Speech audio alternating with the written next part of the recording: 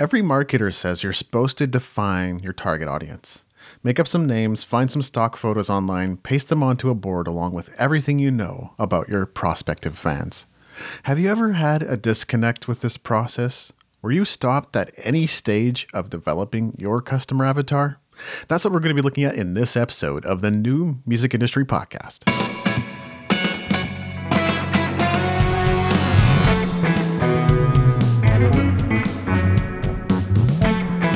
Listening to the New Music Industry with David Andrew Wiebe.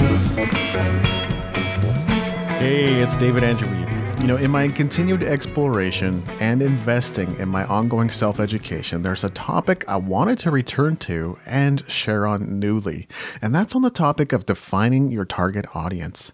If you're anything like me, you've rolled your eyes anytime anyone brings up the subject because you've heard it before and you're not sure how this mind-reading magic is supposed to work. I started calling it mind-reading magic last year because of the books I was reading, which would talk about the importance of defining your target audience, but not offering concrete steps on how to do this.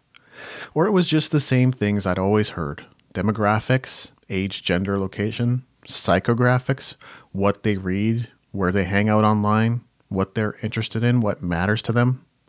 Customer interviews, talking directly to your audience about what they want, which is something I've done this year. Setting up customer avatars, the process I hinted at the top of this episode. And even after I'd gone through that process, it was all kind of nebulous to me and didn't make a tangible difference in my career or business. Now, if I can share something with you, it was really the same thing with trying to learn the pentatonic scale on the guitar. I'd figured out the basic box pattern and could play it, but when I wanted to be able to play across the entire fretboard, I was stuck. I assumed that I would somehow have to memorize every note on the fretboard, which felt daunting and even impossible to me. I read multiple resources, but none of them added up for me. It wasn't until I read an Eric Johnson article that it finally landed. He talked about shifting between the patterns, and then it clicked. There are 5 patterns to the pentatonic scale, and having learned each, you can shift between them. That was a big aha moment for me.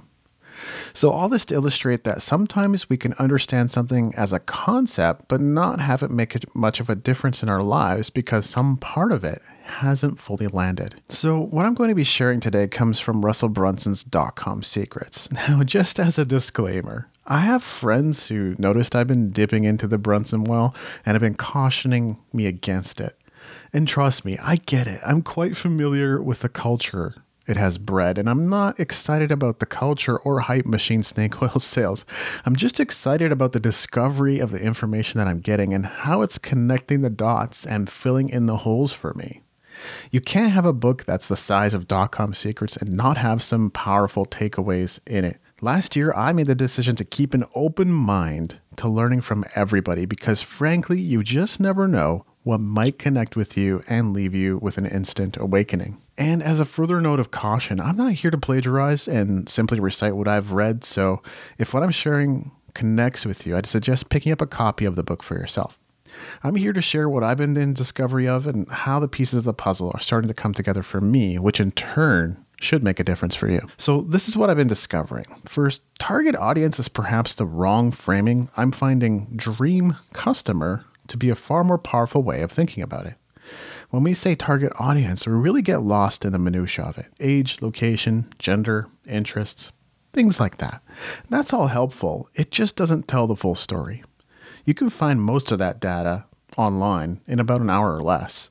Like, I can tell you right now that if you're listening to this podcast, you're my age plus or minus 10 to 15 years. You live in US, Canada, India, UK, or Japan, although I know I have listeners in other countries, and you're interested in music and building a music career.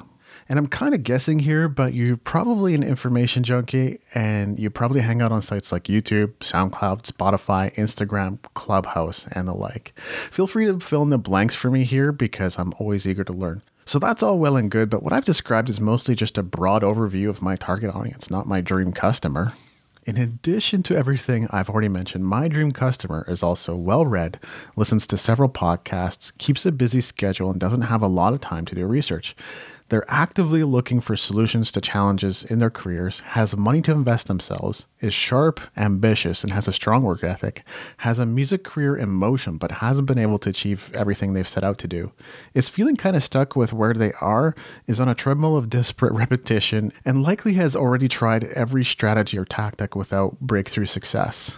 Although I kind of rattled it off stream of consciousness style, that's what I see about my dream customer, because those are the people I can help. Those are the people I can cause a breakthrough with. It's where I can cause the greatest results and the greatest difference. See, if we're only thinking about getting more people to listen to our music or buy our products, we're not actually looking at where we can make the biggest difference and how we can serve those people at different levels. And I've been losing sight of that lately. Although there are always exceptions, there's a progression to things. People usually read one of your blog posts, and then they download something for free, and then they attend a webinar or a live stream, and then buy a Tripwire offer, then a course, then a mastermind.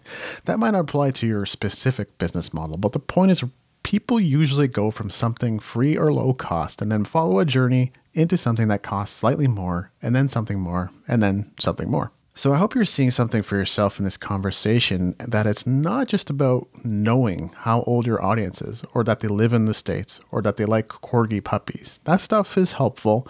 It's really being clear on who you can serve and what the greatest result you can cause for them is. And here's your episode summary. 1. Just because we've researched a topic doesn't mean we completely understand it. We might have it as head knowledge, but it's possible that it hasn't translated into transformation and a mission that makes every next action you take crystal clear. Stay in discovery and keep looking. 2. There's a difference between target audience and dream customer. Identify who your dream customer is, because that's where you can make the biggest difference, and it's where you'll find your superfans. Also be sure to determine the greatest possible result you could help them achieve.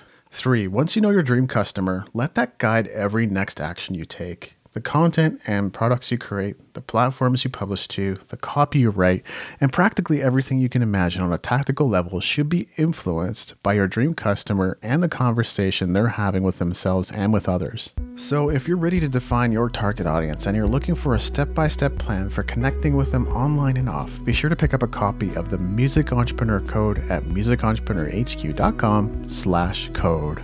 This has been episode 251 of the New Music Industry Podcast. I'm David Andrew Wiebe, and I look forward to seeing you on the stages of the world.